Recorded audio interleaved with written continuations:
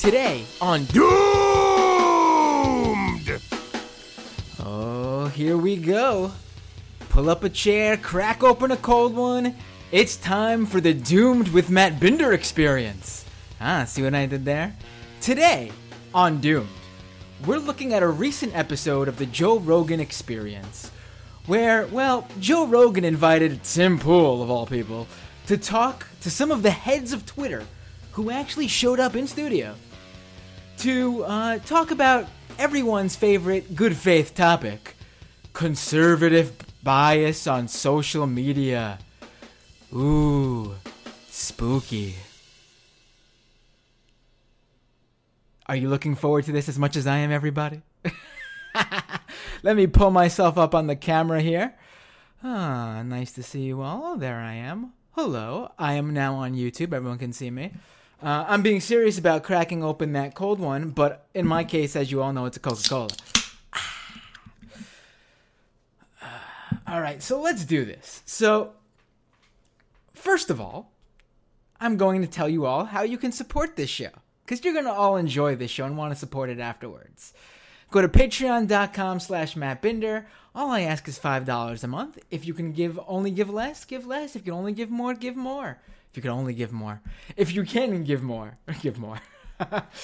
But anyway, you can also subscribe to the show on iTunes for the podcast, Google Play, etc., wherever you can get podcasts. And subscribe to this YouTube channel if you enjoy watching the video live stream of this show. Doomed.tv will take you directly to the channel. That easy. Doomed.tv. All right, let's jump right into this. And really what I want to do here is give everyone a bit of a primer of what happened. So, basically, as you all know, conservatives' favorite victimization ploy right now is that they're all being, really what it is they think they're being censored on Twitter, but really what it is that they're breaking basic policy rules. And so they're going around and they're making a big thing about it. They've done it with Facebook, and Facebook's already kowtowed to them really over the years now. And now it's Twitter's turn. And so Jack Dorsey, basically the CEO, really the founder of Twitter, is going around to all these different podcasts and shows and trying to make nice. And when I say podcasts and shows, I'm talking about conservative podcasts and shows, trying to make nice and prove that, hey, look at me, I'm cool. I'm going on all these different, these different conservative platforms and trying to explain what's really going on. I respect that. It's more than Mark Zuckerberg's done. It's more than, YouTube, anyone at YouTube has done. It's more than a lot of these social networks have done. I respect that. But again, he's really only going to conservative outlets, whereas there's plenty of criticism of Twitter from the left, and not even just the left, even anyone left of center, liberals, progressives, your run-of-the-mill Democrat. But this is what they're doing because of the conservative bias that's going on. And so Jack Dorsey goes on Joe Rogan's show. And this is not his first time on Joe Rogan's show. He's been on Joe Rogan's show before, very recently too, by the way. And the thing that really has everyone talking about this time on the Joe Rogan show for Jack Dorsey is that Joe realized, I guess, that he didn't know as much as other people do about the situation on Twitter with conservatives. So he invited everyone's favorite legitimate, down-the-middle, center journalist, I'm saying that with great sarcasm, Tim Pool, to really come and explain, I guess, for Joe and ask the proper questions. But here's the thing. A lot of people don't know who Tim Pool is.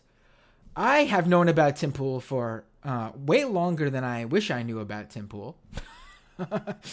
And before we get to some of these clips from this episode of Joe Rogan and Tim Pool versus the heads of Twitter, I think we should get a little background here of who Tim Pool is. So I first became aware of Tim Pool in 2011 during Occupy Wall Street. At the time, I was working for this scrub, who many of you probably don't even know. He's totally fallen outside of the leftist movement of punditry. Sam Cedar of the Majority Report. I was there at the time, and Occupy was in full swing. And I love you, Sam. I'm sorry. I had to do it. So Occupy's in full swing, and we're full into it. Me and Sam went down there to Zuccotti Park. We're covering Occupy. We're really getting to know the protesters, the people who are covering the protests, whether it be independent media or, really journalists from all stripes who were down there covering it. We had everyone who you could think of on the show who was down there and had on-the-ground first-hand experience. And we come across Tim Pool from his live streaming. At the time, live streaming is this brand new thing. No one's really that familiar with it. This is at a time when Ustream is a thing. This is at a time when Justin.tv is a thing. This is at a time when Livestream.com was a thing. Way before Vimeo purchased it. And what's going on here is that Tim Pool, to his credit, is one of the earliest people to really start live streaming Occupy in really around-the-clock fashion. He's doing this with this other guy, whose name escapes me at the time. Henry... I could look it up. Henry something or another. It really doesn't matter. But they were part of a group called The Other 99%. And these guys were an independent media group who were basically, like I said, down at Occupy, live streaming what was going on. And what set Tim apart from most of the other people who were down there covering it, aside from just the live streaming aspect, because there were other streamers along with Tim, is that Tim was good at providing running commentary of what he was seeing. Tim, at the time, was already actually butting heads with various groups down at Occupy, because he had a habit of not only filming the egregious actions of police, he was also going out of his way to film direct action from, black bloc groups, anarchists, your everyday Occupy protesters who sometimes had to perform direct action that was more straight up civil disobedience than just hanging out at a park. You can have your opinion on that. I, at the time, had my opinion that really Tim was doing his job of covering everything. But I also understand the other side where, what is a journalist's job? Who are they going after here? If someone's doing something to escape from a unnecessary brutal police action, then does it matter what they're doing may be a form of civil disobedience? Do you really want to get their face on camera and get them in trouble with the law, being that their face will be caught on camera? That's another conversation for another day. That's not what I have a problem with Tim Pool about. So Tim basically uses this he blows up basically, and he uses this newfound fame from covering Occupy. He covered the around the clock, really what it was, police dispersion of Occupy on their big N17 anniversary, where basically police were constantly following Occupy, as Occupy had really an all day, all night actions planned 24 hours, and Tim was there following it, to his credit. And so he used that newfound fame he had, and he started working at Vice. He started working at Fusion. He was called the, if you guys remember Fusion, it was that Univision company. And, Tim was heralded as the future of citizen journalism. And he had a following, a name for himself from doing this sort of stuff. And somewhere along the line, along with people like Cassandra Fairbanks, he became, at the very least, alt-right sympathizer, if not alt-right adjacent, if not straight up an alt-right supporter. And if you don't believe me, there are photos of Tim hanging out with a number of prominent people in the alt-right movement, in the far right. I will show those pictures now. Let's pull up the first photos. You can tell Tim isn't quite proud to be in this photo because he knows how much it's going to hurt his whole shtick of being the straight up, down the middle centrist. Well, there he is with notable right-wingers, notable white supremacists, notable fascists, people with groups like Identity Europa. We have Baked Alaska. We have Brittany Pettibone, by the way, who should be noted for pushing the Pizzagate conspiracy theory, which ended up sending a mentally ill individual to a local pizzeria in D.C. With a gun, searching for a basement that didn't exist, where, according to Brittany Pettibone and other Pizzagate pushers, is where this D.C. pizza place was keeping child sex slaves. All turned out to be untrue, by the way. And really ended up being the conspiracy that gave birth to the later current conspiracy theory that is the QAnon shit, really. This is the best way to describe it. So there he is hiding, because he knows what this means for his whole grift. Listen, if you are a journalist and you are covering these people, you are going to find yourself, probably, if you really want to get the information, get to know what's going on here, you're going to be with these people. No doubt about it. You're going to be with them in public spaces. You're going to be seen with them, talking with them at, events, public events, gatherings, things like CPAC, even things like Richard Spencer's group's annual gathering. No doubt about it. If you're a journalist covering this stuff, you'll be there, and photos can be taken out of context, misconstrued. You can be seen with these people, and it doesn't mean exactly that. Let's pull up this picture again, though. There he is, literally having drinks and a meal with these folks.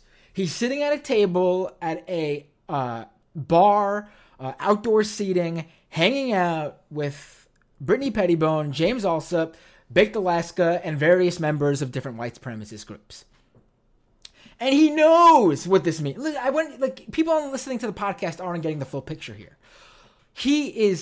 Everyone else is looking at the camera, big smiles on their face, putting up the A-OK sign, LOL. They know that's the whole 4chan gimmick where it's the white supremacist gang sign. But there he is, hands sort of in front of his face, not looking at the camera, trying to hide behind the mustachioed man seated to his right. This isn't the only photo of Tim Pool hanging out with these people. Let's pull up another one. So there's, from the left to the right in this photo, Lucian Winrich, who was, excuse me if I'm not saying that name correctly, I haven't heard his name in a while, ever since he got fired from Gateway Pundit for lying. Now, if you get fired from Gateway Pundit for fake news, an outlet that is a well-known purveyor of fake news, misinformation, and straight-up bullshit, then you have to be really far out there. So there's Lucian, standing next to Laura Loomer, standing next to Gavin McGinnis, standing next to Cassandra Fairbanks, standing next to Brittany Pettibone again, and there he is, looking uncomfortable, like, caught in this picture, what am I gonna do? There's Tim Pool. This time I give him credit for at least recognizing that there's a camera there and looking at the camera. Props to Tim for, I guess, being, photogenic in this pic. I don't know what else to say about that.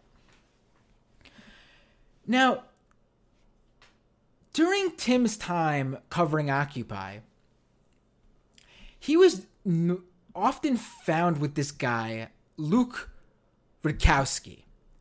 And again, at the time, Tim and Luke and all these other live streamers were just either A, Occupy supporters live streaming it as citizen journalists, or trying to sort of be this sort of new type of independent citizen journalist who is just not taking sides, maybe, a little bit sort of sympathetic to the protesters, but just straight up trying to cover it down the middle. And Luke Rudkowski and Tim ended up sort of working together a lot. And Luke, if you look into his past even before Occupy, had a real sort of 9/11 truther background to him. And he was part of this, he has this group called We Are Change. And I don't want to get too much into Luke here, because really he doesn't matter much anymore, as far as I know. But he also ended up veering from conspiracy theorist, your run-of-the-mill George Bush did 9/11 conspiracy theorist, to sort of an Occupy supporter, to really an alt-righter now. If not a straight-up alt-righter, let me add this addendum, then an alt-right sympathizer, alt-right adjacent conspiracy theorist peddler. Because he's still pushing his conspiracy theory news organization, We Are Change. And let me see if I could grab this photo real quick. I didn't have it pulled for... All right, cool. I got it already. Here's Luke Rudkowski with... that's right. If you're looking at the YouTube live stream, I'm not familiar with these other two guys, but yeah, that's Lauren Southern hanging out with Luke Rudkowski in that photo there.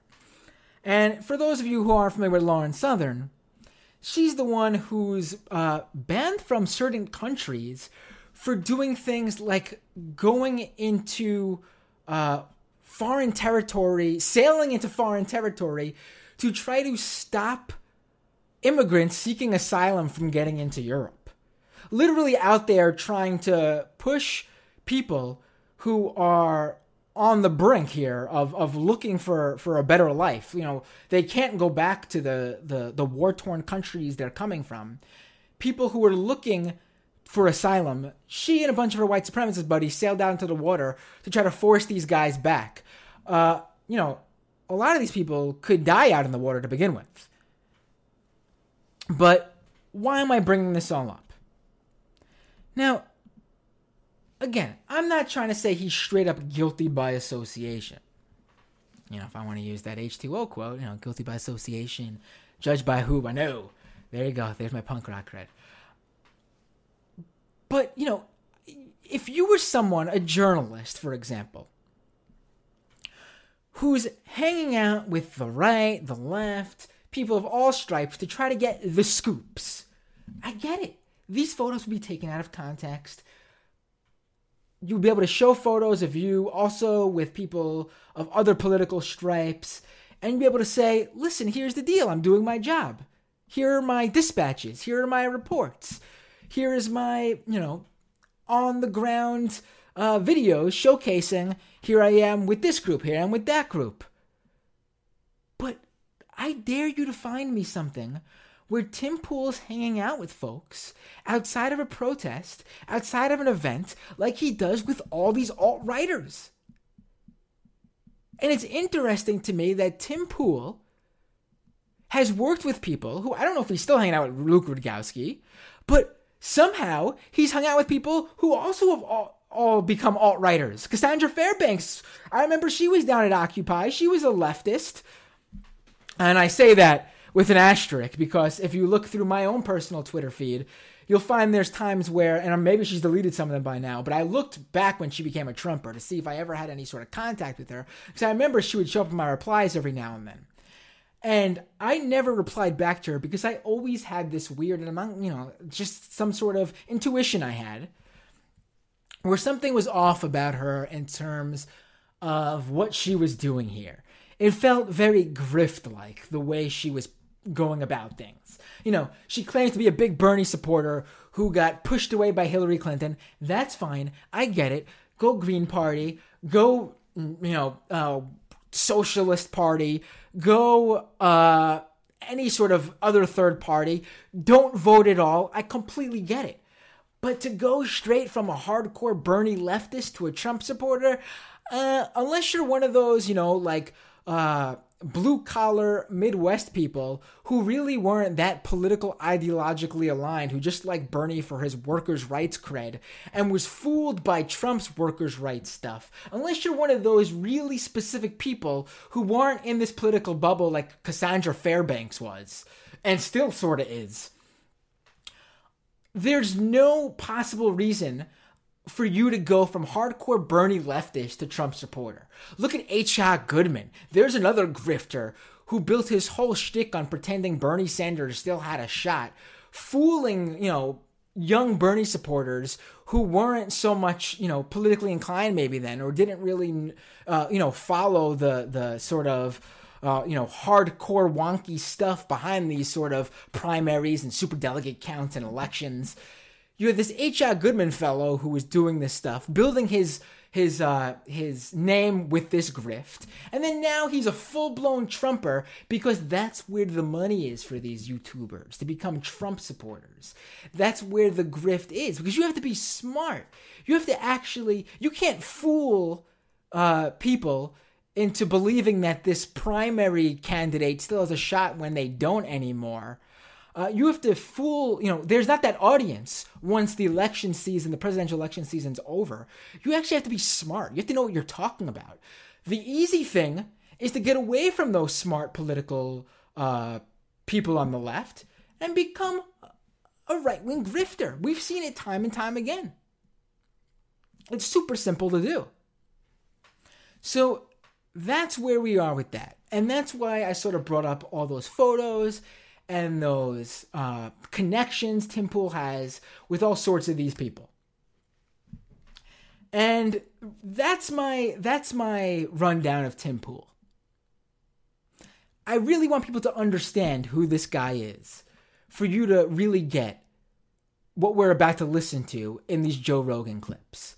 And one more thing before we get to these Joe Rogan clips, is this clip from Tim Pool's own feed that was pulled from by Vic Berger. Completely unedited, I would like to say, because I know Tim Pool has a thing for Vic Berger and Vic Berger's edits, where he basically just makes compilations of what these right-wingers actually say. He just edits them down so you don't deal with all their other ramblings. You just get to the crux of what really matters in terms of what they're saying.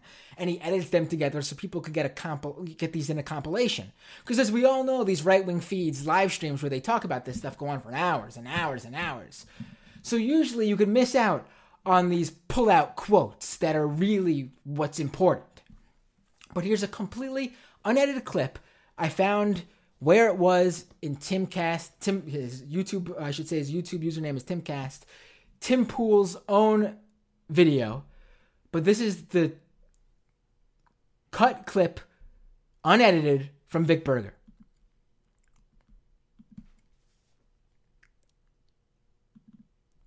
Someone says, is Alex Jones 100% fake news? No, I don't think so. I think Alex Jones is no different from any other partisan news website. I don't think Alex Jones makes things up. I just, I would put InfoWars and Huffington Post in a similar bracket. Huffington Post is left, InfoWars is right. InfoWars has done a good job over the past several years of moving more into the mainstream, the more acceptable, and they've gotten away from a lot of the crazier conspiracy stuff. But so yeah, a lot of the stuff they put out now isn't fake news, if you want to say that, I guess. Let's parse what's going on here. Tim Pool is making the case that Alex Jones, the king of conspiracy theorists, is not peddling fake news. He's gone from conspiracy theory, which he used to do, according to Tim, into mainstream journalism on par with Huffington Post. Folks, that's bullshit. I don't know what else to say about that. It's straight up bullshit. Really, anyone, yeah, I think even people who listen to Alex Jones know that that's just not true. You could disagree with Huffington Post. You can say they report news with an agenda, but they're not making up shit wholesale. They just cover stories in their vertical of leftist politics, right? Not even really leftist, because Huffington Post isn't leftist. They're really, center left. I don't know. Some of the people there are progressive. Some of them are liberal. Some of them are probably centrist if you go through certain verticals, like probably their business vertical, or I'm sure some of their straight up politics vertical writers are probably just straight up, independent in terms of whether they're Republican or Democrats. It's just straight up bullshit to do that. And the idea that Alex Jones moved from conspiracy to legit journalism because he went mainstream is a farce. What happened is Alex Jones pushed conspiracy theories his entire career. And then when Trump jumped in, he pushed conspiracies for Trump, jumped into the 2016 race, just to be, straight up here. He started pushing Trump. Trump became a fan, went on his show, which legitimized him as mainstream, because here you have a major candidate from a major party going on this conspiracy theorist show, which undoubtedly will push this guy into the mainstream view. He'll be covered by mainstream news publications. It doesn't mean he's still not peddling conspiracies, but that's who Tim Pool is. And one last thing I'll say before we get to these Joe Rogan clips is that if you're not familiar with him for Occupy, you might know of Tim because I believe it was in 2017. There was that whole right-wing trope about no-go zones in European countries. Basically, areas that, gangs of Muslims basically took over in, countries like Sweden, where it wasn't safe for non-Muslim white people to go into. And it was this constant trope pushed by the right. And other than right-leaning publications, there was really no evidence of this happening. And so Mr. Prison Planet, Paul Joseph Watson, basically put out this, I don't know what you can call it, a challenge, I guess, to any reporter to go to Sweden, visit these so-called no-go zones, and report from there. So Tim Pool took him up on this offer. I believe Tim Pool actually at this time was able to fund his own trip, so he didn't take up, in an effort to seem like an independent journalist, he didn't take Watson's offer of a full funding of this trip. But Tim Pool goes there, and he pushes the idea that these no-go zones exist. And he famously sort of put out this video of him being escorted by Swedish police from what Tim claimed to be an area that was so dangerous the police had to immediately evacuate him from the area. So this video comes out. The right wing loves it because it proves what they've been saying is right. And then Swedish police come out and debunk Tim Pool's framing of what happened in the video. They claim that they shared this route with Tim. And it was a coincidence that they were going down this route. Excuse me, I meant to say a shared route, as in they were both going down this route together at the same time, just a coincidence. And they never escorted him. There was no sort of police rushing to Tim's rescue saying, you have to get out of here. He just happened to appear at the same place as these police officers did.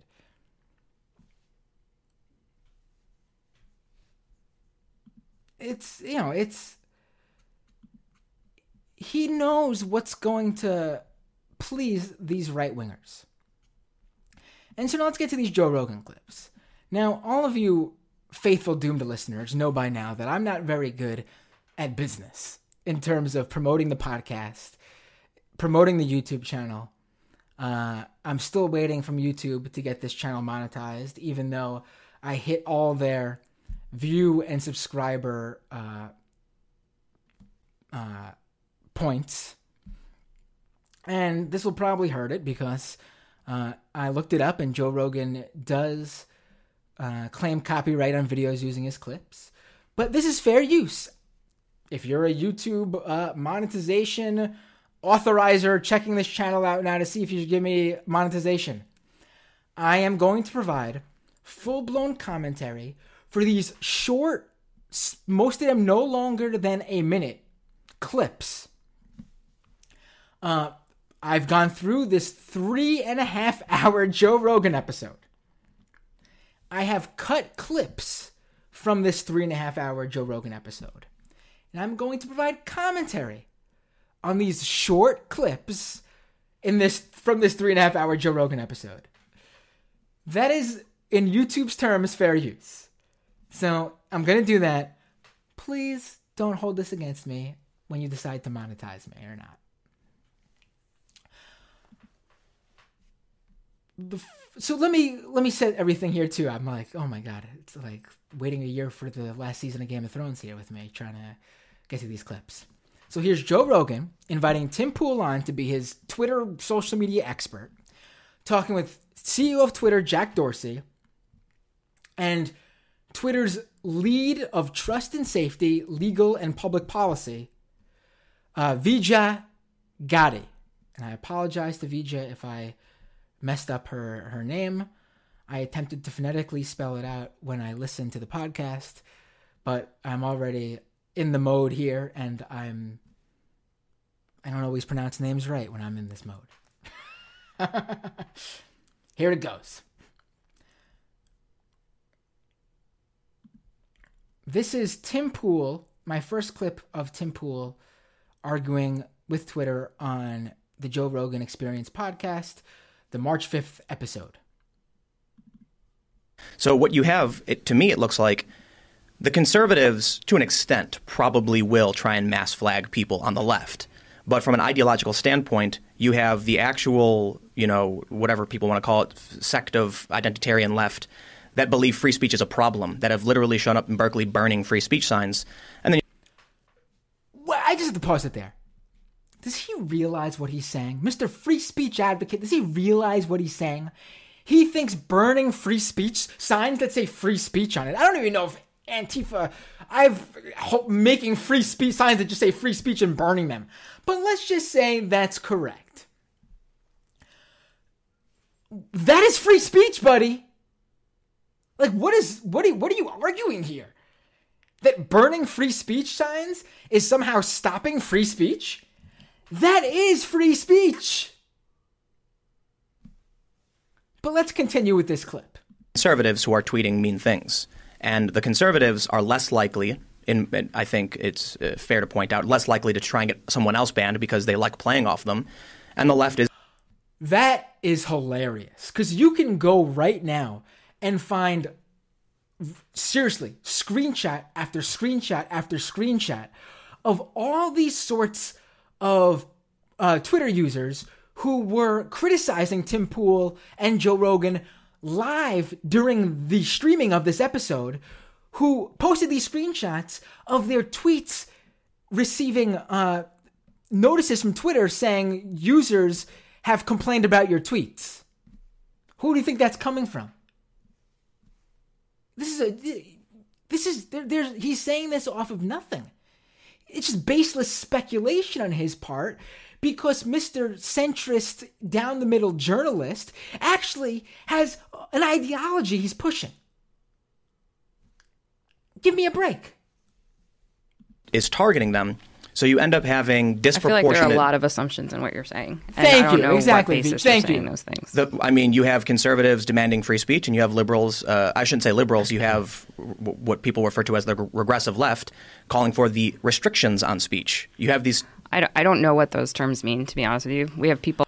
Right. They don't mean anything in terms of a social media company's policy. And I'm not here to defend Twitter.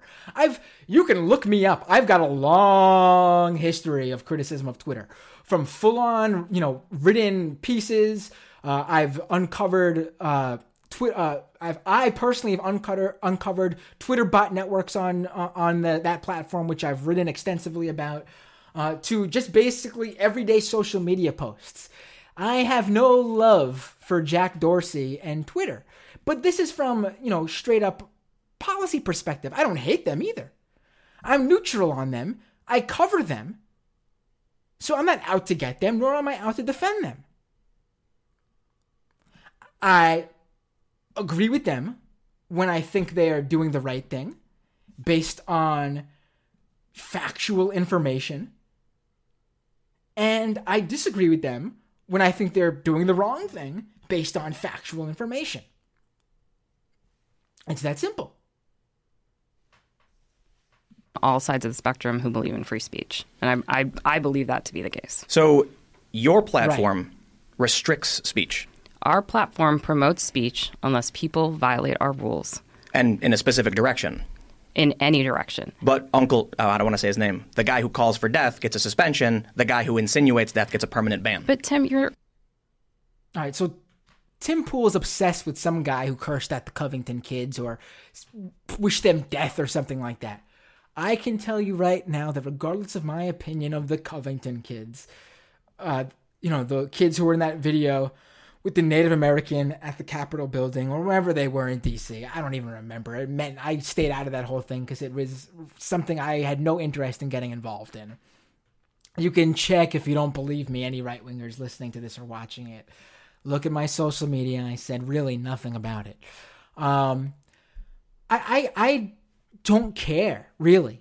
But if you're going to be someone on the left or right who harasses underage people, high school and under, obviously, and then throwing death threats at really anyone, I should say especially underage kids, you shouldn't do that. It's that simple. There's no one who supports that shit. But Tim uses this person throughout, and I tried to go around it because it's really unimportant to the bigger conversation here.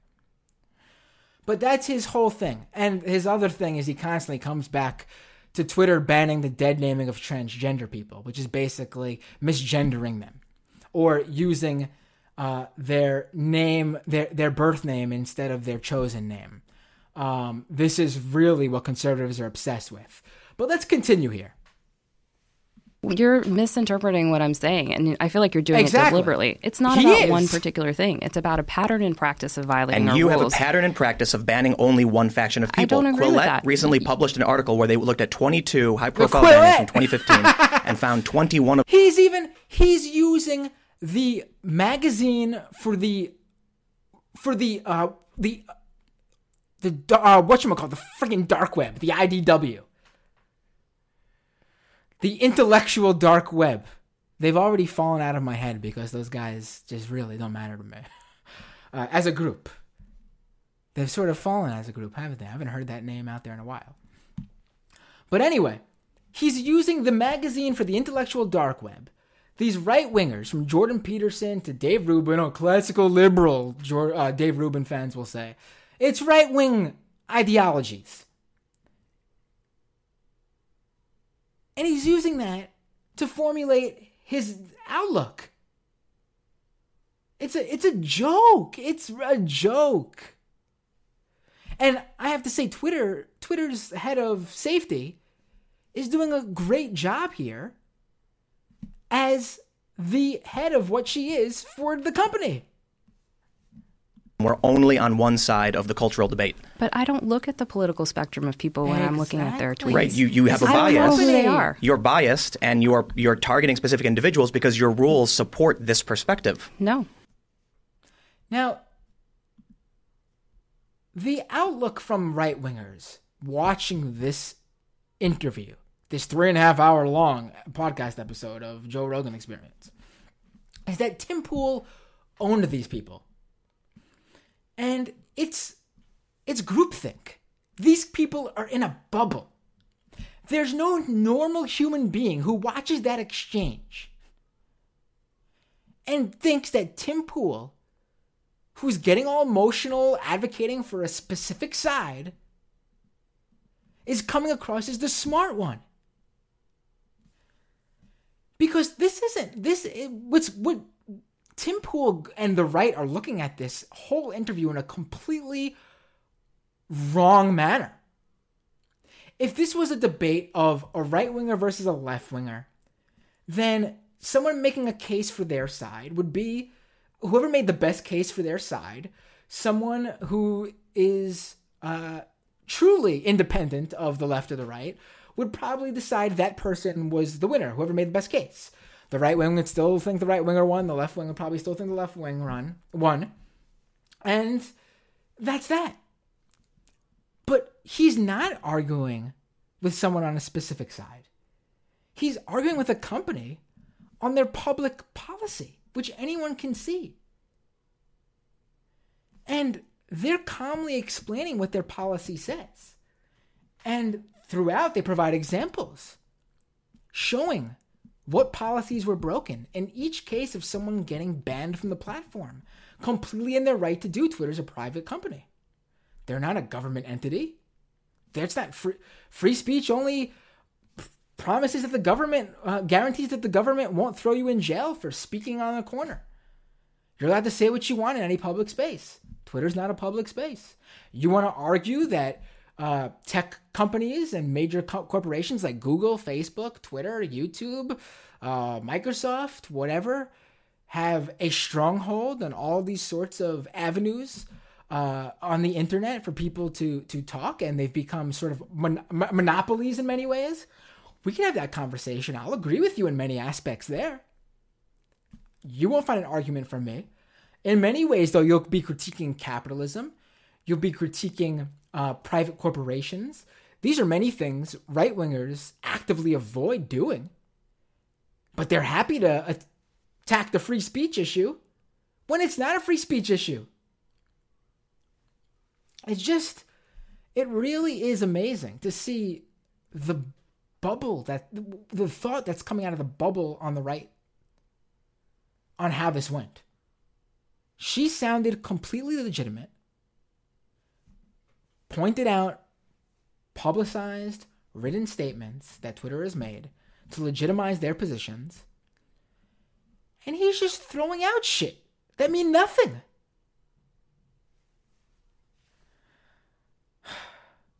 The burning of free speech signs is some sort of proof that they're against free speech. Buddy, that is the most perfect example of free speech. Unbelievable. Now let's get to this clip of their complete obsession with the misgendering of individuals on Twitter. Obsessed with it. They need to do it. The right. It's a travesty if they can't harass transgender people. This is the second clip. So, okay, the background here is that there's a TERF, basically a feminist who really shouldn't be called a feminist because they exclude trans people. They don't think trans women are women. This TERF, Megan Murphy, was banned from Twitter for harassing transgender people on the platform. She was misgendering them. Replying to them, misgendering them. Not just speaking in general terms on her Twitter. Literally tweeting at people who were trans to harass them by misgendering them and telling a trans woman that she is not a woman. Let's get to this clip. So you have an argument between two people. Again. And you have a rule that enforces only one side of the ideology, and you've banned only one of those people. We have a rule that attempts to address what we have perceived to be instances of abuse and harassment. She was saying it's your ideology. Right, but it is an ideology, right? If she's saying a man is never a woman, if that's what she's saying, and then biologically she's correct, we obviously have a debate here. This is not a clear-cut... This is not something like you could say water is wet, this is dry. This is not like something... Listen, I'm not going to wade into this bullshit here with Joe Rogan. I'm not going to give Joe Rogan and Tim Pool the pleasure of wading into this here. But what I will say is what I just said before. This isn't a debate. When you were adding people, replying to people on Twitter who have no interest in debating you, it's harassment. You can prove. This is something where you have to acknowledge that there's an understanding that they're preferred pronouns. But biologically, this is not accurate. So we can't have those viewpoints. It's that if you're taking those views, that's right, Joe. And I think what I'm trying to say is that it's not that you can't have those viewpoints. It's that if you're taking those viewpoints and you're targeting them at a specific person in a way that reflects your intent to abuse and harass them. But what if it's in the context of the conversation? What if she's saying that I don't think that trans women should be allowed in these female spaces to make decisions for women? And then this person's arguing and she says a woman is biologically female. Well, you are never going to be a woman. She responded with, men aren't women, though. And that was her first... In the series of events, that's what got her the suspension and the warning. That was one of many tweets that was part of providing context, and that was actually the second actually. Strike is my understanding. But why is that a strike? Yeah, why is that a strike? But again, like it's the context of I don't have all the tweets in front of me. There were like 10 or 12 tweets going back and forth. Mm-hmm. And my understanding is that in the context of all of those, she was misgendering a particular person. Right. Not that is the Twitter policy.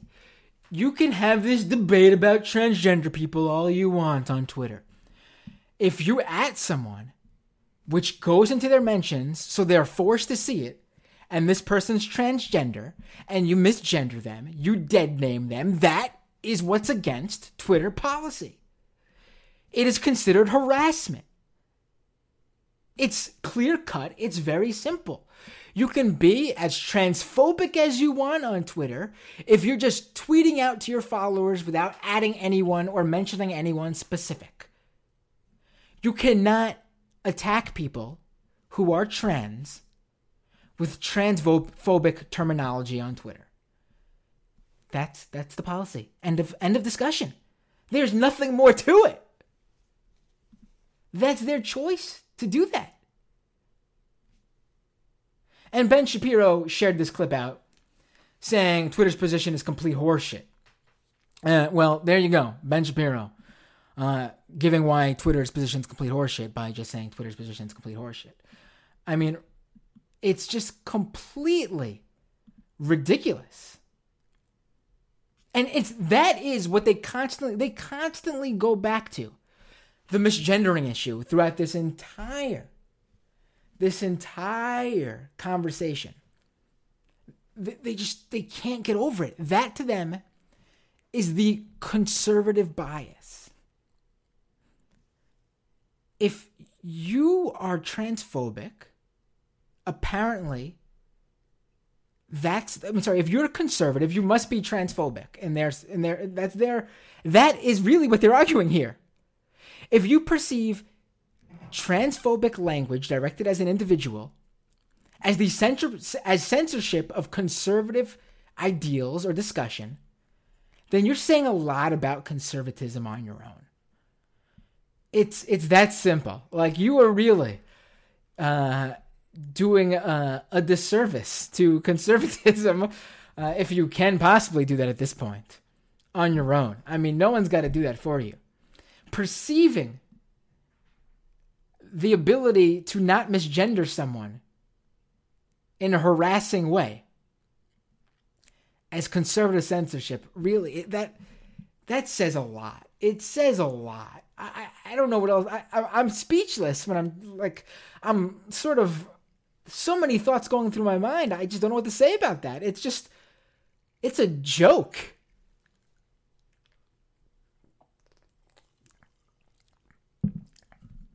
Let's play one more. And this came from a Twitter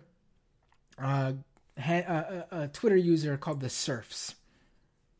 And again, I checked this clip out. It's unedited from the Joe Rogan podcast, this episode. And this says a lot about Joe Rogan here.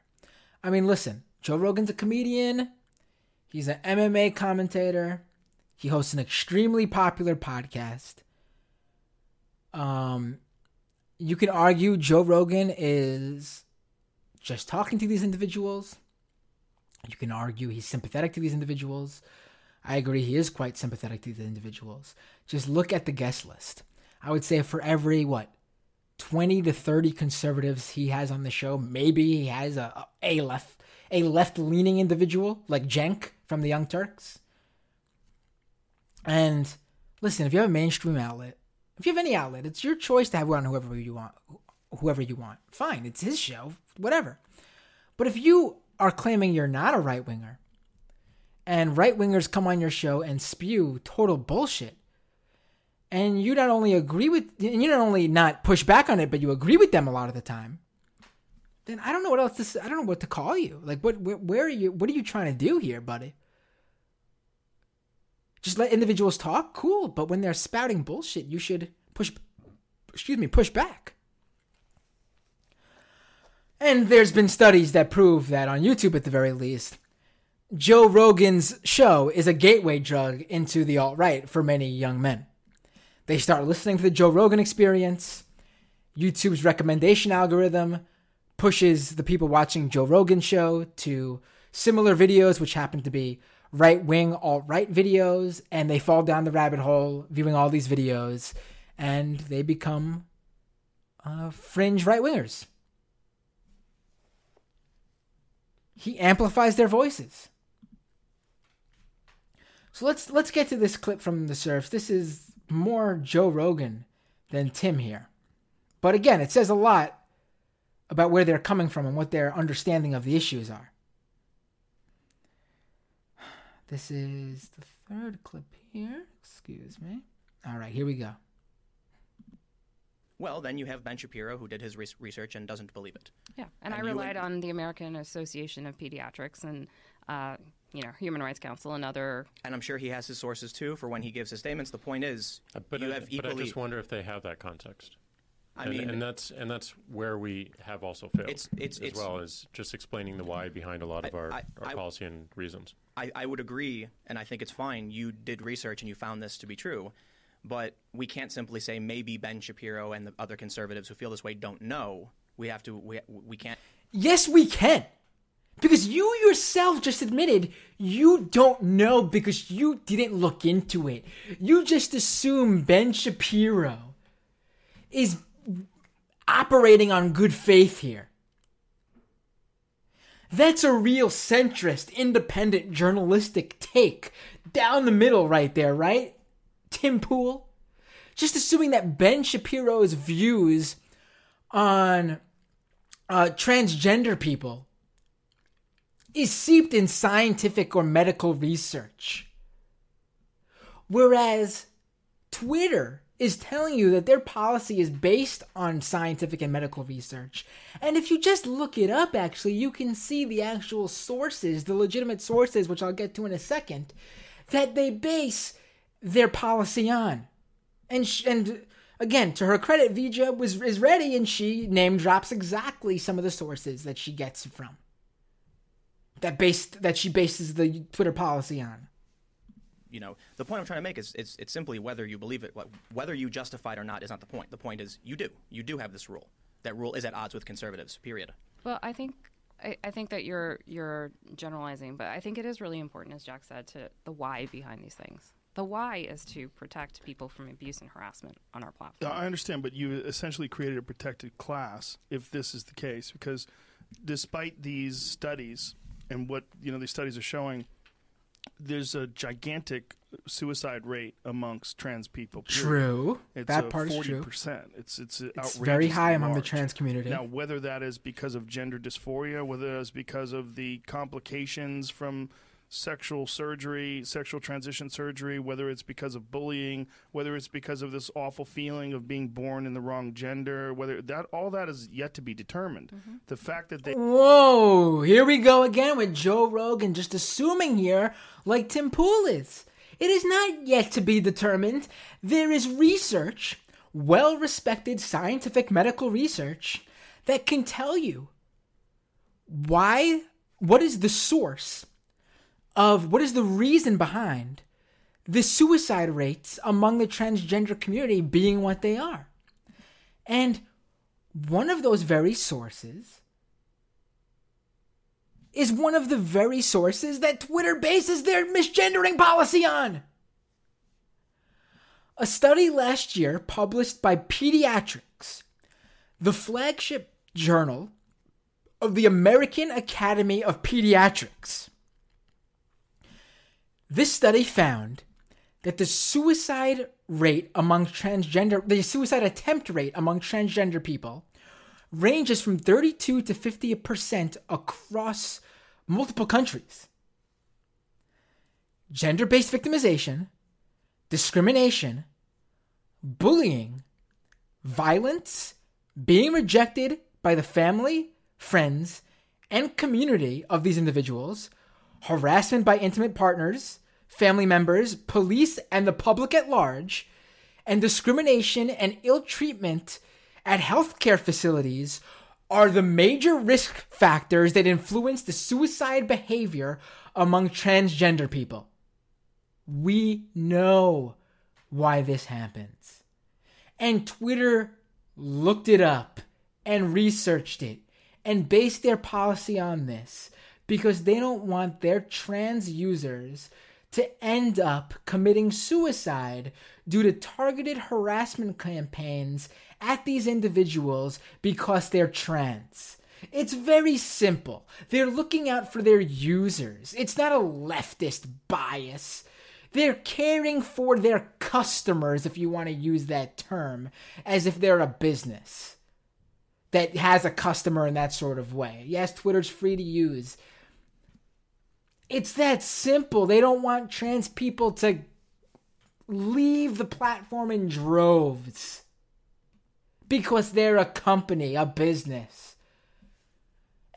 It's not that difficult.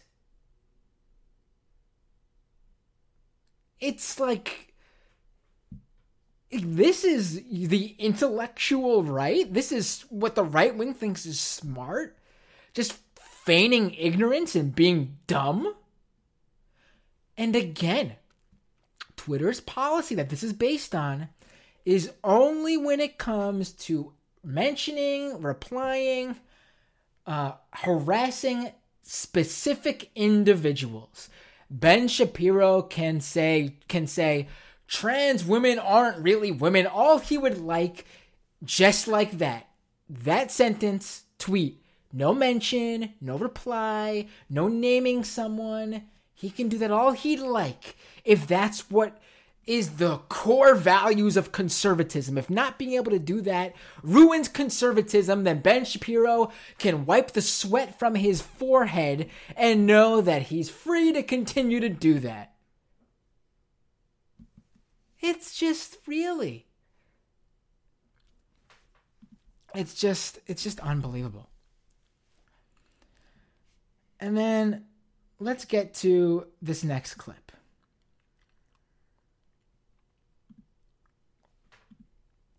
This is Tim Pool on the Learn to Code harassment that Twitter came down on. Now, I had Talia, aka Chicken Kiev, on this show. She's been a target of the right on Twitter. And she was a target of the hashtag Learn to Code harassment campaign. And if you want to know more about that whole thing, go back to that episode in the Doomed archives and look it up. I'm playing this clip, not to bring that up, but to prove that Tim Pool operates in bad faith. A, or B, he's a terrible journalist who doesn't know what the fuck he's talking about. Let's play this clip. This is clip 4. All right. But let's talk about Learn to Code, right? And why are people being suspended for tweeting hashtag Learn to Code? Yep. They're not being suspended just for tweeting that. You can hashtag Learn to Code all you like. Go to Twitter. search hashtag learn to code. You will find an endless array of tweets with that hashtag. Both earnestly talking about learning to code, becoming a developer, and right-wingers talking about it, or trolls talking about it. You can tweet learn to code on Twitter. We did some research on this. Yes, we did some research on this. So there was a situation, I guess about a month ago or so, where a number of journalists were receiving a variety of tweets, some containing learn to code, some containing a bunch of other coded language that was wishes of harm. These were thousands and thousands of tweets being directed at a handful of journalists. And we did some research, and what we found was a number of the accounts that were engaging in this behavior, which is tweeting at the journalists with this either learn to code or things like Day of the Rope and other coded language, were actually ban evasion accounts. That means accounts that had been previously suspended.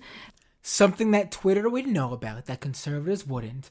That if they probably reached out to, if they were actually doing reporting on this, they could reach out to Twitter and get an official statement from them. I've done it before. Contact press@twitter.com. Get an official statement from Twitter about the issue. Sometimes they can't divulge certain information. Clearly, they're opening up about it. They could have been told exactly why these accounts were being banned. But let's continue here. We also learned that there was a targeted campaign being organized off our platform to abuse and harass these journalists. That's not true. So see, here's the thing. An activist who works for he's got no idea what he's talking about, or he's being disingenuous on purpose. That is absolutely the truth. You can look it up. It was a harassment campaign started on 4chan. There's the screenshots. There's the archived pages of 4chan that literally sparked this whole thing. With 4chan trolls and users going on and on about talking about all the sorts of accounts they used to spread this. And then what happens nowadays is that the right wing is in love with 4chan because a lot of 4chaners are just right-wing trolls now, Trump-supporting right-wing trolls. So what happens is the 4chan set creates these harassment campaigns and they go out and disperse and carry them out on Twitter, Facebook, whatever. And then mainstream right-wingers who may or may not be on 4chan or 8chan or these other troll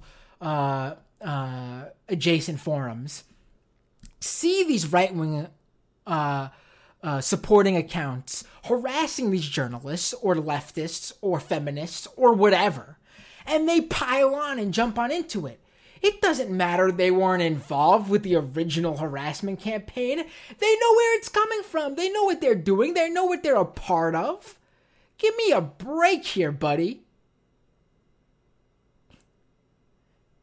If a group of people go out and riot in the streets and they decided to they got together before, a group of 10 people got together beforehand and decided to get together and riot in the streets. They planned it out.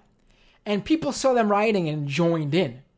Those people who joined in don't get a pass if police, pick them all up. Maybe they won't get charged with the same crimes, the crime of planning it or conspiratorial charges, whatever it may be. But they will get charged with the same crime that they took part in. And the policy here is that you cannot harass people on Twitter. And if you join in a targeted harassment campaign, you are harassing somebody. It's so simple. He wrote that story and then lobbied you. You issued an official statement, and then even the editor-in-chief of the Daily Caller got a suspension for tweeting. He goes on that what happened was NBC wrote about the harassment campaign, and that is what pushed Twitter to do something. Twitter comes out and says that, no, that's not what happened. We didn't even see the NBC article. You can believe them or not. It doesn't matter. The point is their policy existed about this sort of thing before the NBC article. They didn't need NBC to tell them about it. It's just so disingenuous. Is there anything more in this clip to even listen to? Other coded language that we've seen to mean death to journalists. So it wasn't about just the learn to code. It was about the context that we were seeing. Come on, that's just not true. That's just not true. The editor-in-chief of the Daily Caller was suspended for tweeting nothing but hashtag learn to code. So, Tim, can I finish what I was saying? Yeah. So we were looking at the context, and what was happening is there were journalists receiving hundreds of tweets. Some had death threats, some had wishes of harm, some just learned to code. And in that particular context, we made a decision. We consider this type of behavior dogpiling, which is when all of a sudden individuals are getting tons and tons of tweets at them. They feel very abused and harassed on the platform. Yeah, so it's pretty simple here, what's going on. Twitter is explaining it as straightforward as possible, and Tim Pool is purposely being obtuse about it. It's not that hard. Let's go to this next clip. All right, here we start to get into specifics. And this, to me, is actually interesting on the Twitter angle. And my colleague Carissa at Mashable wrote about this. Very interesting on Twitter's end. Twitter long had a policy where they don't speak about individual bans or individual accounts that they suspend or take action about. Looks like that's not the policy anymore. In numerous clips I'm about to play for you, they go well into specifics about certain accounts and why they took action against them. Good. I'm glad that's a change. It's more transparent. That's great. Hopefully they decided that this change would come about before going on the Joe Rogan show. Weird to choose to decide to do this on the Joe Rogan show, but that's fine. That's fine. As long as we get this transparency, I'm cool with it. Let's get to this clip. It is clip number... Or this is about Milo. Twitter starts talking about Milo and why he was banned.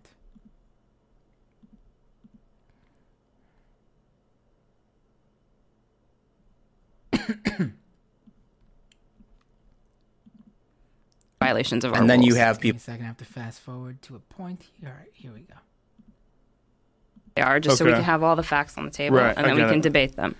And then the last one, we found a bunch of things that he posted that we viewed as incitement of abuse against Leslie Jones. So, all right, so Tim Pool goes on about Milo and Alex Jones being banned. In fact, let me rewind this and come back to this point in a minute. All right, here's Tim Pool and Joe Rogan. Violations of our And then rules. you have people like Milo, who is mean to a person, and you banned him permanently. Excuse me. This guy just classified what Milo Yiannopoulos did to Leslie Jones on Twitter as being mean to a person.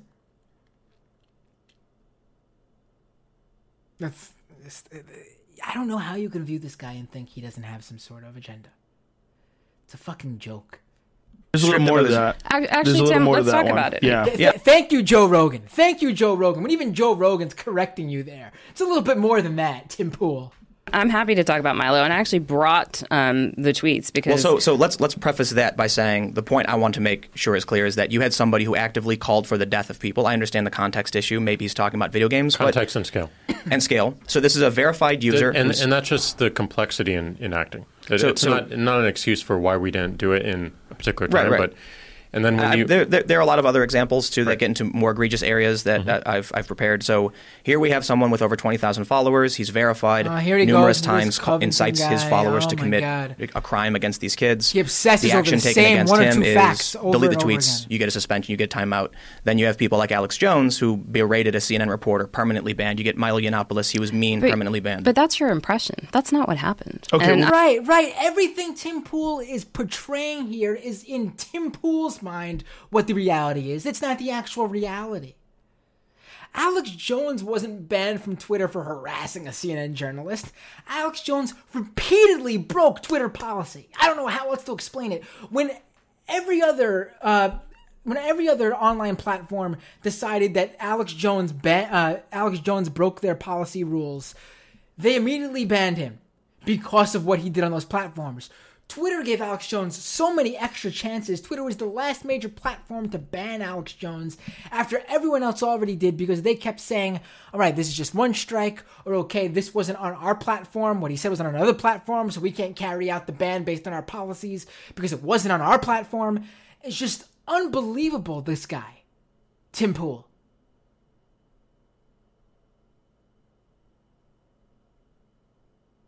It's ridiculous. And the idea that Milo didn't have a number of chances. He was suspended, I believe, more than once. Temporary suspensions.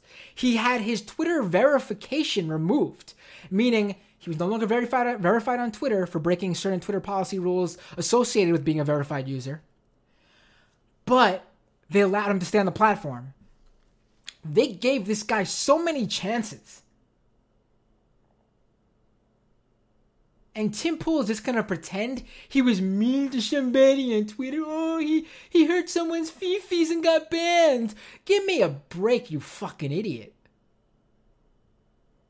Like, what a joke.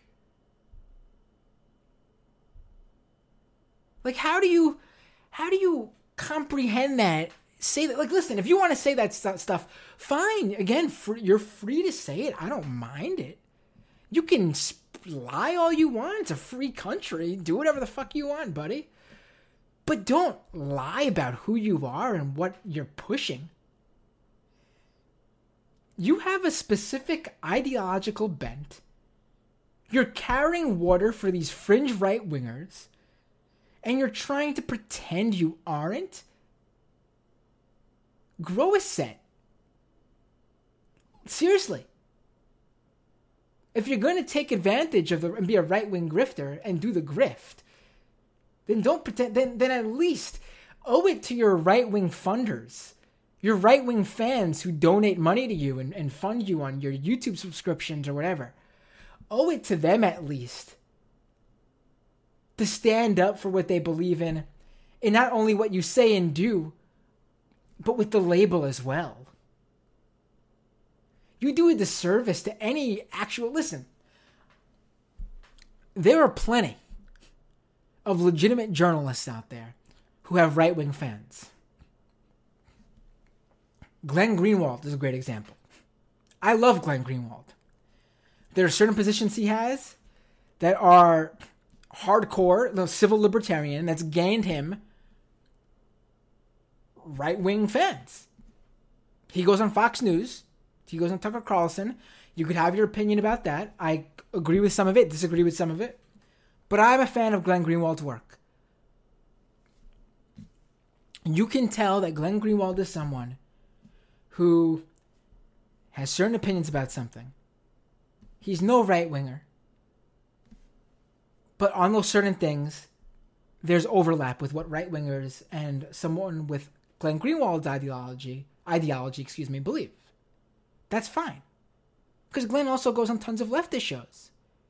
It's that mix that I was telling you about. If you're legit. Listen, even Michael Tracy, who rightly gets tons of shit for sort of building this alt-right fan base, even Michael Tracy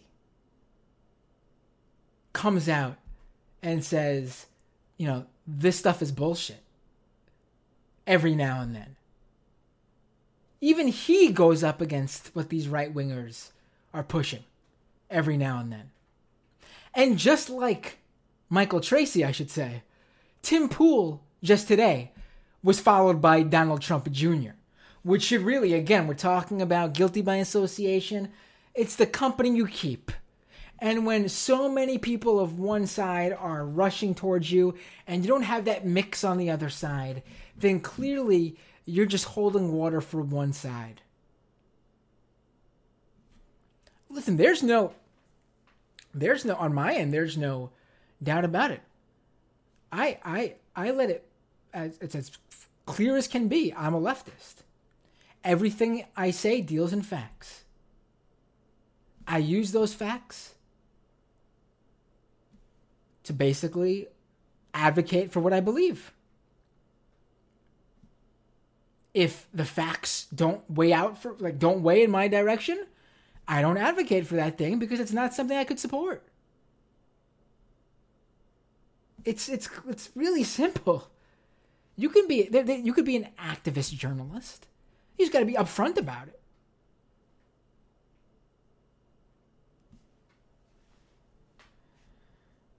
All right, let's get back to this clip of why my violations of our and then rules. You have people still. All right, here we go. On the table, and then we can debate them. And then the last one, we found a bunch of things that he posted that we viewed as incitement of abuse against Leslie Jones. So there's a bunch of them, but the one that I like to look at, which really convinced me, is he posted 2 doctored tweets that were supposedly by Leslie Jones. They were fake tweets. The first one said, "White people are getting on my nerves, like how can you call yourself human?" And then the second one said, "The goddamn slur for a Jewish person at Sony ain't paid me yet. Damn, Bix nude better pay up." So this was just a fake tweet that someone had photoshopped. So Joe Rogan pretends that, oh, poor Milo fell for a fake tweet Photoshop. But then VJ, again, very good at this. She follows it up with, actually, there were tweets where Milo made it quite clear that he knew that these tweets weren't real, and he still used it to force this harassment campaign on Leslie Jones. It's not some sort of hard to understand dynamic going on here. Let's get to another clip. All right, here's Twitter executives. That's the name of the clip. All right, Twitter executives on decision to ban. All right, cool. All right, here's Tim Pool on Jacob Wall, who was just banned from Twitter. They'll tell you. I don't know if you have any data on why Jacob Wall was recently banned. Do you have that? I believe. Who is Jacob Wall? He's I don't know how to describe him. He's a conservative personality, but he's very, very controversial for like fake news or something. I don't know too much about him, so I don't want to accuse him of things because I don't know who he is. But he was in something where he tried accusing Mueller of like sexual assault, and it turned out to be like just completely fake, ridiculous. What a disingenuous hack this guy is. First, he brings up Jacob Wall. He wants to bring up Jacob Wall to get information from Twitter on why Jacob Wall was banned. But then he concedes he's got no idea who Jacob Wall is. So, buddy, what are you trying to fact check? What are you trying to get out of Twitter here? You don't know who he is. So what are you going to debunk from them? What are you going to go up against them for? You just want, okay, let's just say he just wants information about Jacob Wall. He's conceding he doesn't know anything about Jacob Wall. Twitter, can you inform me why this Jacob Wall guy was banned? Fine, let's say that's where he's going. But that's not where he's going. Because then he goes ahead and says, oh, Jacob Wall's a conservative personality. All right, so you know who he is. But then he claims, I don't know too much about him. Fine, but you know he's a conservative personality. And then he brings up that Jacob Wall created a fake story about sexual assault allegations against Robert Mueller that Tim Pool even admits is completely made up. It was completely fabricated. So A, Tim Pool knows exactly who Jacob Wall is. He's a lying huckster. He's a fake news peddler. He's just a far-right conspiracy theorist. But Tim doesn't want to malign him that way because he doesn't know too much about him, but he knows like the main thing that everyone really knows Jacob Wall for if they do know who Jacob Wall is. This guy is what? This is who conservatives are raving about? Tim Pool?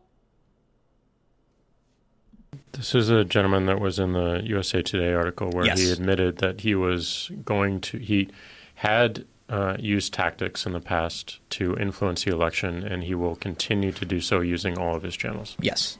There you go. Shouldn't even need to go any further. Twitter, Jacob Wall went on in a mainstream publication explained what he was going to do to basically swing the election. He was going to break Twitter's policy and try to influence how people voted or felt about candidates by portraying himself as someone who he is not, which again, against their terms. There you go. And Twitter can use that information to go, hey, this guy's openly like bragging about it. Let's look into his accounts. And they found all these fake sock puppet accounts that previously had done this, connected to his account, whether it's through, I believe they said similar phone numbers for verification or IP address. And there you have it. That's why he was banned.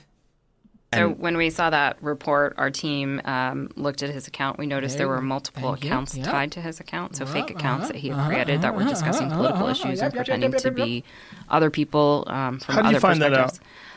We would have phone numbers linking accounts together or email addresses, in some cases IP addresses, other types of metadata that are associated with accounts, so we can link those accounts together. See, was pretty straightforward. See, was pretty simple. It's exactly what I just said. I mean, and so Tim Pool basically brings up Jacob Wall, who he knows nothing about, to bring up this gotcha question to Twitter, which isn't a gotcha. And no one in their right mind would think this is a gotcha, except, again, for people in the right-wing bubble. Here's this next clip.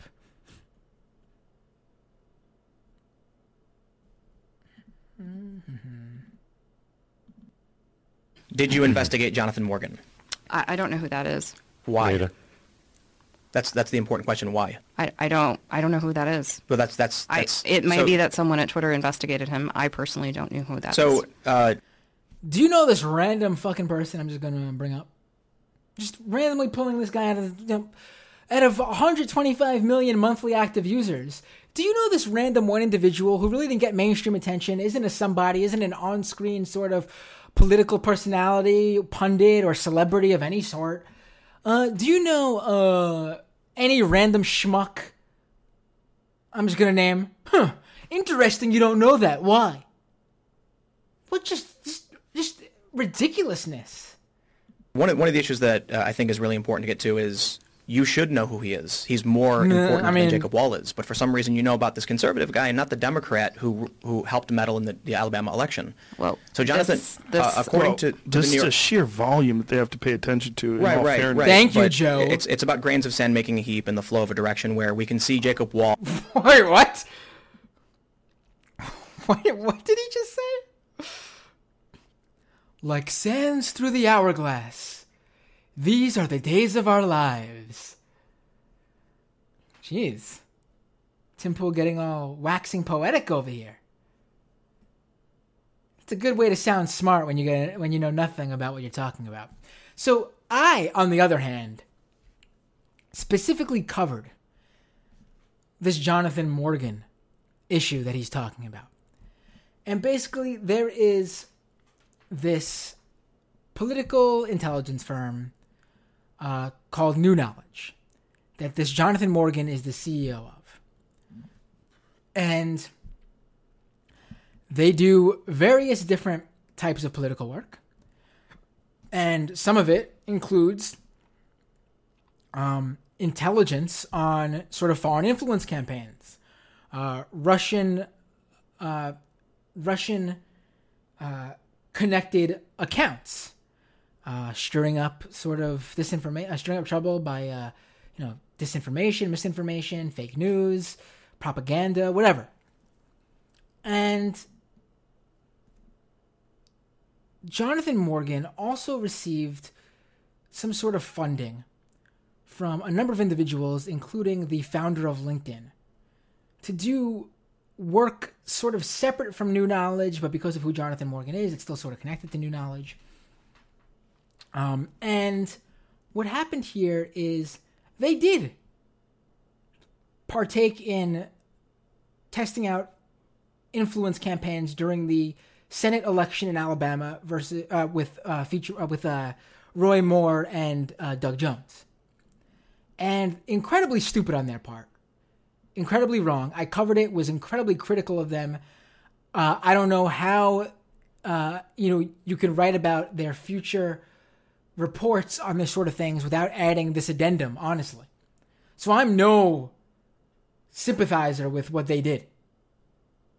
You are well within your right and should criticize what they did. But Jonathan Morgan's in some sort of name.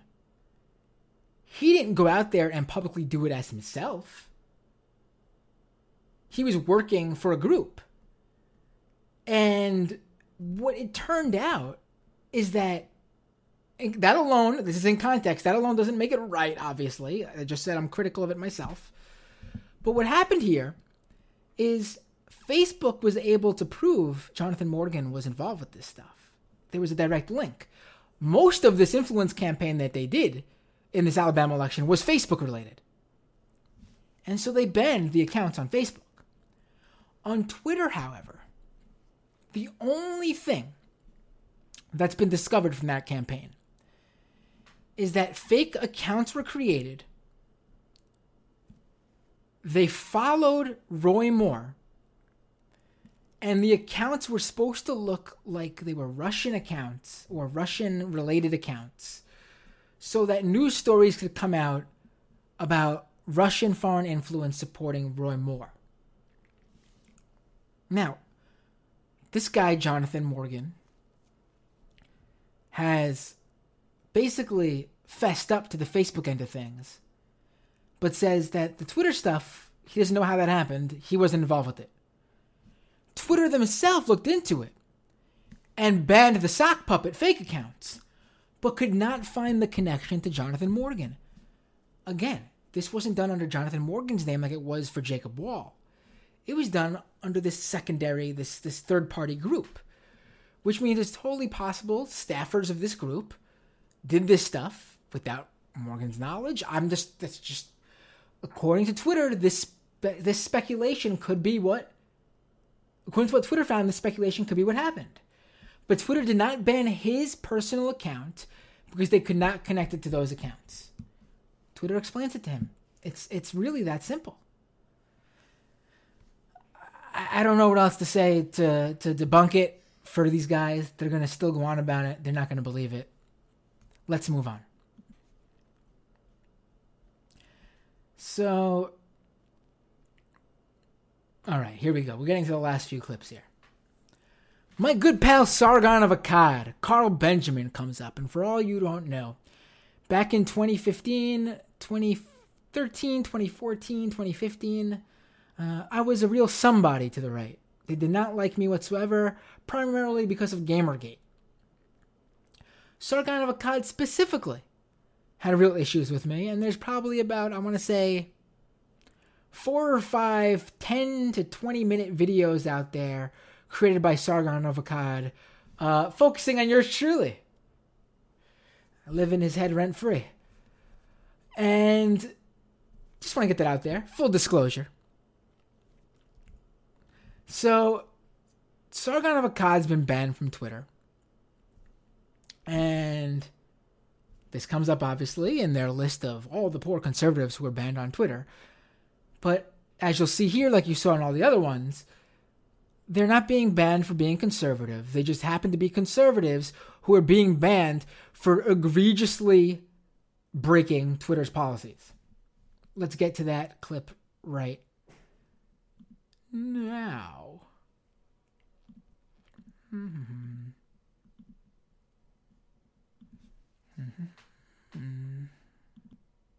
So I think there's a big... Let's fast forward to the interesting part. Really? Good for you. Oh, so then why would... Because it happens in my feed all the time. I follow a couple naughty girls, and occasionally they post pictures of themselves. Twitter mentioned, by the way, Jack Dorsey mentions how porn is not banned on Twitter, which came as a shock to these Twitter experts.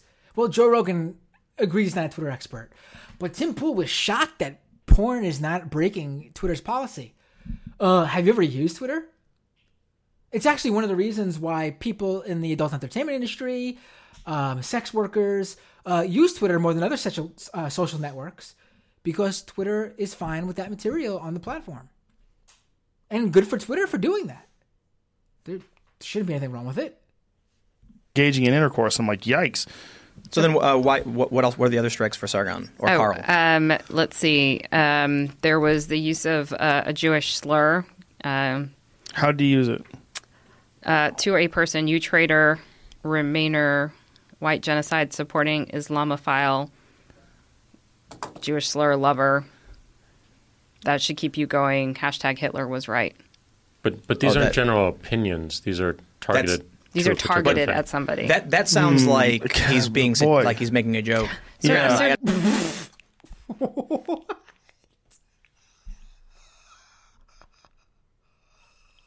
Can you believe that? Really? He added someone calling them, by the way, the Jewish slur is most likely the K word. I think they actually specify at some points the K word. You're gonna really say that all that complete profanity, slur infested screed targeted at someone is a joke. Yikes is correct, Brian, in the YouTube live chat. In context, it sounds like the other one. Like, in context, what he's saying, particularly the fact that he's a white guy, that doesn't sound like a racial slur at all. I mean, he's saying fuck white people, and he is white. In context, again, these are tied together. Right. I always knew that person was not to be trusted, that fucking Jewish slur. Oh. So there's a lot. He's saying this about a very specific person. He's targeting He's this. being trying to be very provocative. And he's saying this he's just being provocative, according to Tim Pool. He's being provocative. At least I guess that Joe Rogan needed that second tweet to really bring it home for him. But otherwise, it's just provocativeness. He's a provocateur, according to Tim Pool. Come on. A specific Jewish person? I don't know. I take that back about Joe Rogan. Apparently, if he's calling someone who isn't Jewish the K word, it might possibly be okay. It's what I'm reading out of this. I don't want to misconstrue it. It's what I'm reading out of this.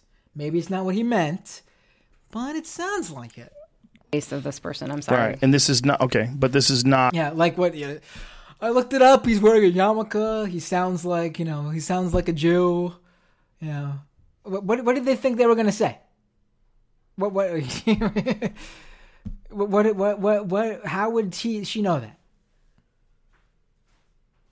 His name was Matisyahu, he was celebrating Hanukkah. We found the pictures on his Twitter feed. I mean, come on now. This is not parody. This is not joking around. We didn't view it that way. I'm just telling. I'm not trying to relitigate all this. I'm just telling you what they were. So you can. I knew he had done things that were like egregious violations of the rules because, plain and simple, I didn't bring him up to, go through it and try and figure out if he. But that it does sound like at least the first one was meant to be a critique of your. So potentially. To be fair, they're talking about a first one that I didn't play. That it was the same. He was brought white genocide and all that. I'm trying not to play more than like a minute and a half of each of these separate clips because I don't want the to be called out by YouTube for using too much for fair use or whatever. I'm really working hard here to make sure this is fair use material. So let's move on to the next clip. I think we understand why Carl of Akkad, Mr. Carl Sagan of Akkad, was banned from Twitter, right? And they bring up, by the way, later on that Tim at least brings up that Sargon's really toned himself down. He's not as angry anymore. And is there any way to come back from that? And Twitter brings up how they're looking into possibly policies where, bans aren't a lifetime ban for people who have changed and want to come back to the platform and promise to follow the policy rules. And you know what? I'm actually supportive of that. I think that's fine. There should be a no strikes rule, by the way, for those individuals where they are invited back and they break that policy and that's it. Gone again. No second chances. That second time around. But I agree. Who knows how long these companies are going to be around? I don't know if these specific individuals will change, but people do change over years. So I'm open to that. I'm a completely level-headed individual, and I think that sounds like a good idea as long as it's carried out in a safe and productive manner to all the users on Twitter. And let's go to this next clip where we get to... Now, this is the interesting stuff. This is the last of the main clips. This is where they defend... and this is the most insane stuff, part of it to me. It's towards the end of their podcast, and maybe I should have pushed it to the front because it's pretty crazy.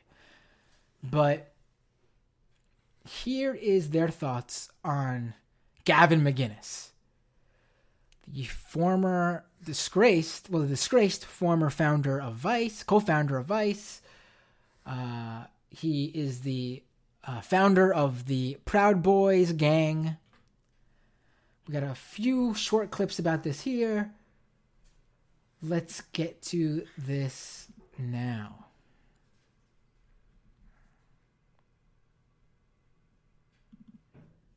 I'm going to jump. Let's get to the good part. It's not true? That's not true. No. Okay. No, that's not true. Yeah, the Proud Boys started out as a joke. Gavin McInnes, Anthony Cumia, who was part of Opie and Anthony, now has his own show, told me about it. It happened on his show because there was a guy that was on the show, and they made a joke about starting a gang based on him because he was a very effeminate guy, and they would call him the Proud Boys. And they went into detail about how this thing became from a joke and saying that you could join the Proud Boys, and everyone was, it was like being silly, to people joining it, and then it becoming this thing to fight Antifa, and then becoming infested with white nationalists, and becoming this thing. Well, in many ways it was, but it's been documented how it started and what it was, and misrepresented as to why it was started. I think there's some things that should be clarified about them, but Gavin has made a bunch of... Again, just joking. It's all a joke. I mean, look at what they've done. It's not really the beatings on people in the streets, counter-protesters who were not engaging in violence, the various... I mean, you've had Proud Boys arrested at all sorts of events, all sorts of gatherings all across the country.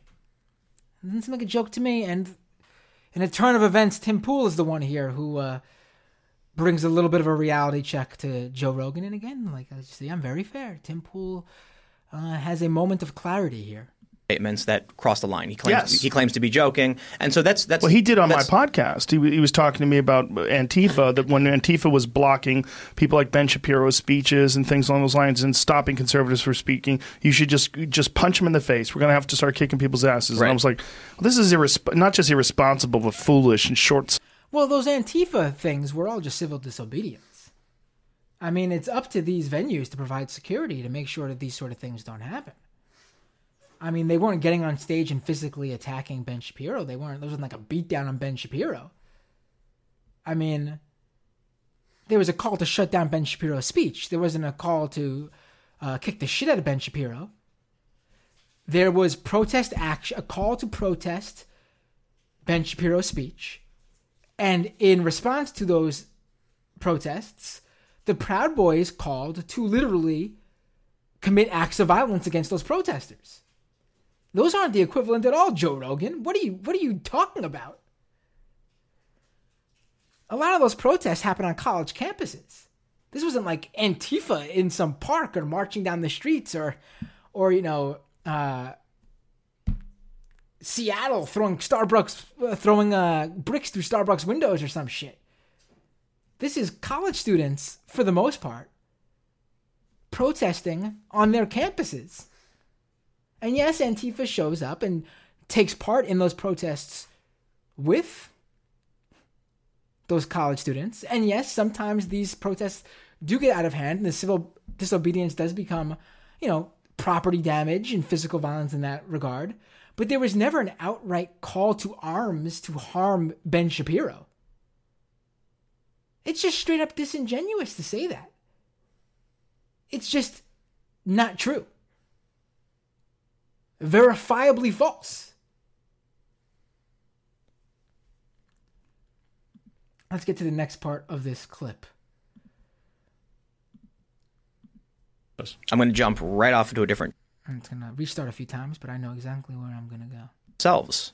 There, and I should point out that they decided to call for violence based on Antifa calling for violence. And based on Antifa actually actively committing violence against conservative people that were there. There we go again. What is Joe Rogan trying to argue here? First of all, why is this argument happening to Twitter? They're arguing about things that happen off of the platform to try to convince Twitter that they're being biased against conservatives who are breaking their rules on the platform? It doesn't make any sense. And Joe what is he, a child here with this argument? He hit me first, so I hit him back. That's his argument? Again, completely disingenuous because there were no calls to violence against Ben Shapiro or any of these conservative speakers. It was calls to shut down the speeches. That's civil disobedience. That's protest. That's free speech, buddy. It's just complete. Just their view of what's happening in their head does not pan out to the reality of the situations. And there's one more clip here in this one. All right. All right. Cool. Look into, and to the extent that they're using Twitter to organize any sort of offline violence, that's completely prohibited under our rules, and we would absolutely take action. Could I ask you why Gavin was banned? Was there a specific thing that he did, or was it his association with the Proud Boys? It's association with the Proud Boys. He's abandoned that. He's not only that, he's disassociated himself with it. He banned it with a wink and a nod and a nudge or whatever. And he's disassociated himself with it because his upper scale Westchester neighborhood has found out about his neighbors, has found out about his association with the Proud Boys, and they've basically flyered their entire rich neighborhood, warning the neighbors about this guy living amongst them. It's quite hilarious, actually. And well within their right to do so. Free speech. There's no cause to violence against him. It's just making sure the community is aware of this guy lives among them. It sounds fine to me. And it's not breaking any laws. Said that it completely got out of hand and he doesn't want to have anything to do with it. Yeah, and I think this is a great, again, test case for how we think about getting people back on the platform. He's an interesting case because he's really a provocateur and he fancies himself, sort of a punk rocker, and he likes stirring shit. I mean, when he came on my show last time he was on, he was dressed up like Michael Douglas and Falling Down.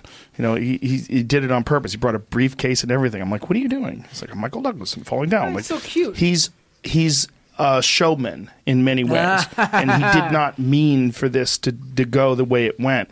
He thought it would be this sort of innocent, fun thing to be a part of, and then other people got involved in it. And then when people call for violence, the problem is they think that, you're going to... Oh, poor baby. Poor Gavin McInnes. He thought this whole violent white supremacist gang was going to be a big joke. And it got too out of hand. Oh, he's just a provocateur. He's just a punk rocker. He's just an innocent punk. Oh, poor baby. Aw, Gavin. Someone, can we start a GoFundMe for Gavin, everybody? I didn't know that about poor Gavin McInnes, the rich co-founder of Vice Media who lives in an upper-scale Westchester County neighborhood. My opinion about Gavin's completely changed. All those literally probably dozens of times he's used the N-word on his show, all the times he's called for violence on his YouTube show, all the time he's called Muslim people various Islamophobic slurs. Oh, it was just all the show. All those people who got beat down for just counter-protesting political events, that the Proud Boys were angry that they saw them across the street and physically assaulted them. Oh, it was all just a big misunderstanding. It was supposed to be a joke. Oh, man. Oh, poor babies. Poor babies. Feel bad for the hardcore punk rocker, everybody. Shed a tear for Mr. Punk Rock, Gavin McInnes. Fucking Gavin McInnes is a provocateur. She's a showman. He's fucking Barnum and Bailey. He's Vince McMahon. He's a showman. It's all just a show. Fucking so stupid. It's,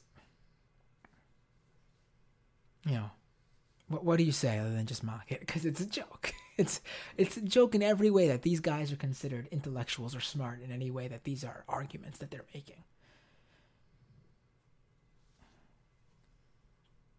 Poor Gavin. Poor baby Gavin. And by the way, Tim Pool brings up Vic Berger's compilation videos where he basically, again, takes Gavin McInnes's words as they are, cuts out the rambling bullshit, keeps them in context, but just edits the worst parts together so people don't have to sit through hour-long streams to understand what Gavin McInnes is saying and pushing. N-word after N-word after N-word after N-word. Islamophobic slur after Islamophobic slur. Literal calls for violence against people. Like, not just like, you know, we should fight back. Not even that. Like, literally, like, we should punch them, attack. The guy showed up with a sword outside of an event, aiming it at protesters, rallying his Proud Boys to go attack them. Go look up Vic Berger's videos on Gavin McInnes, please. As Vispa points out in the live chat, Vic's vids on Gavin are amazing. Right. And let's get to this last part. Now, along with the misgendering, along with the completely out of context, false exchanges, saying that Twitter has an anti-conservative bias, Tim Pool goes out of his way to flaunt, almost like Gavin McInnes is a showman. Tim Pool went out of his way to perform that he didn't want to name any specific accounts because he didn't want to get them banned. Even though, let me pull this up here. Even though we know that's bullshit. Because he specifically got in the anarchist news outlet, It's Going Down, IGD, It's Going Down, banned from Patreon by asking the Patreon founder, with all this evidence about how It's Going Down is actually an extremist violent group. He contacted him asking, why are they still out on Patreon? And then he also has, where's this other one? He has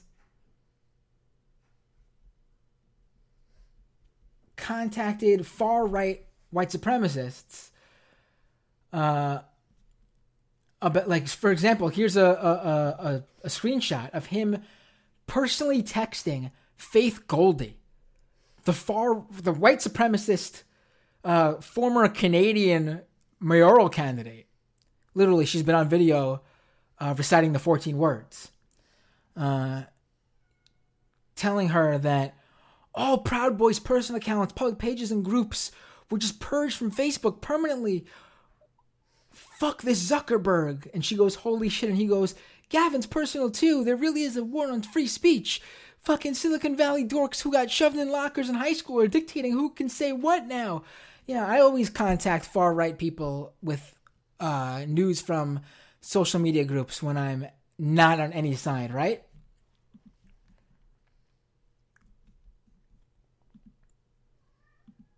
Just unbelievable. But anyway, here's Tim Pool. Well, throughout the episode, I should say, Tim Pool was flaunting how he wouldn't name any specific people, wouldn't name any specific accounts, didn't want to throw anyone under the bus and get banned, and be the reason they were banned from Twitter, because he's Mr. Free Speech. Well, listen to this clip that's come about. So the podcast ends, and they shut down the video feed. They think the show is over. The show is technically over. But there's still a hot mic, right? There's a microphone that's on that's getting the after show conversations between Twitter, Tim Pool, and Joe Rogan. Listen to this exchange from the guy who doesn't want to be Mr. Free Speech, who doesn't want to get anyone banned from the platform. It is a shocker. Imagine my shock, folks. Imagine my shock.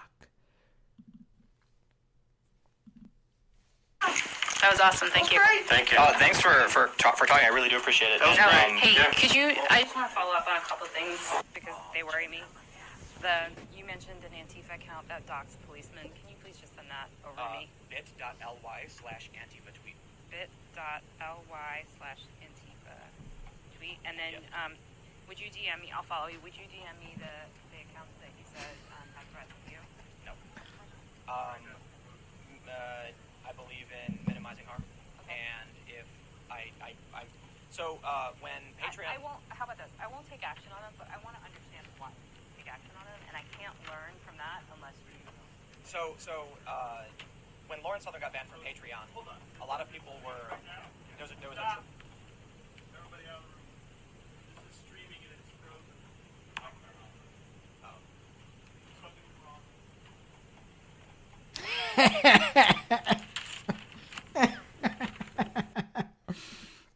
So you caught the end there. They realized they were still streaming. They said, stop talking. But I just want to make sure you guys notice what happened. Tim Pool is asked by the Twitter's head of policy for a specific account that he claimed was posting personal information or whatever his claim about this specific account was. And throughout the episode, on the record, when he knows people are listening, he's Mr. Free Speech, doesn't want to get anyone banned. Listen to how, I want to replay that actually. Listen to how quickly he offers it up to her, he spells it out for her. He literally spells out how to get to the account. Letter by letter. As quickly as possible, offers it up the second she asks. I gotta play that again so you guys I want you guys to understand. That was awesome. Thank you. Thank you. Thanks for talking. I really do appreciate it. Could you? I just want to follow up on a couple of things because they worry me. You mentioned an Antifa account that docks policemen. Can you please just send that over to me? bit.ly/Antifa tweet. Look how fast he gave that up. So fast.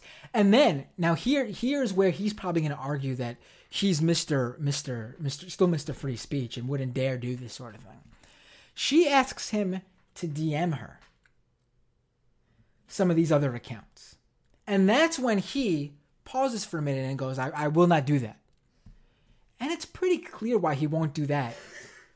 But quickly offered up the previous account. And that's because the DMs would leave a paper trail. When the mic is thought to be off and they're just talking, spitballing in the safe space of Joe Rogan's little podcast room, he was ready to just throw those people under the bus, just give out any name possible. Here, I won't only tell you the name of the account, I'll tell you each letter so there's no mistake about it. I want to make sure you know which account to get kicked off the platform. But when you asked me to type it so there's some sort of paper trail, so in any event this got leaked out in some way, or in his case, he probably doesn't even trust Twitter. He thinks maybe they would even screenshot it themselves and disseminate it. That's when he goes, no. Because it's not a moral compass thing. It's I have a role to play. I've created this facade around myself, and I'm watching out for my back. That's what that whole thing was. Because, again, when he thought he was safe, just throw that shit out like it's no problem at all. Nobody's business. It incredible. It was just incredible to watch. I don't know what else to say about it. Oh, and I should bring up to end this episode.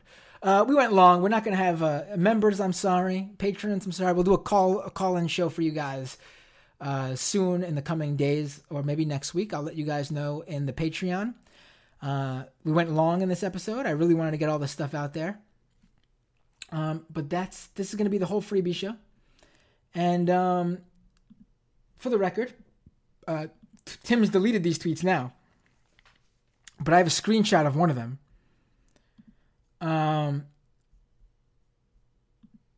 Me and Tim Pool last talked in December of 2017 when Sam Seder got fired from MSNBC because of Mike Cernovich's tweet that he found of Sam, because Mike Cernovich found Sam's tweet that was taken out of context.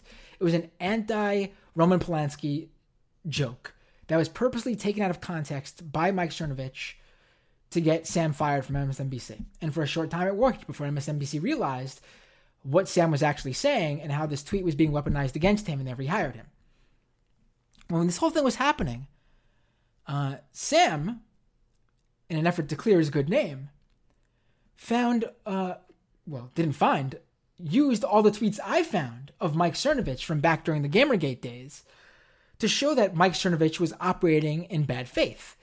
This is a guy who's literally said he supports rape, was happy when he heard about things happening to women, such as, he didn't care about breast cancer issues and things like that because he was just anti-feminist and he would bully people online by saying horrible things to them.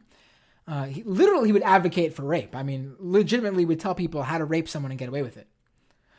And Sammy used those basically in a way to,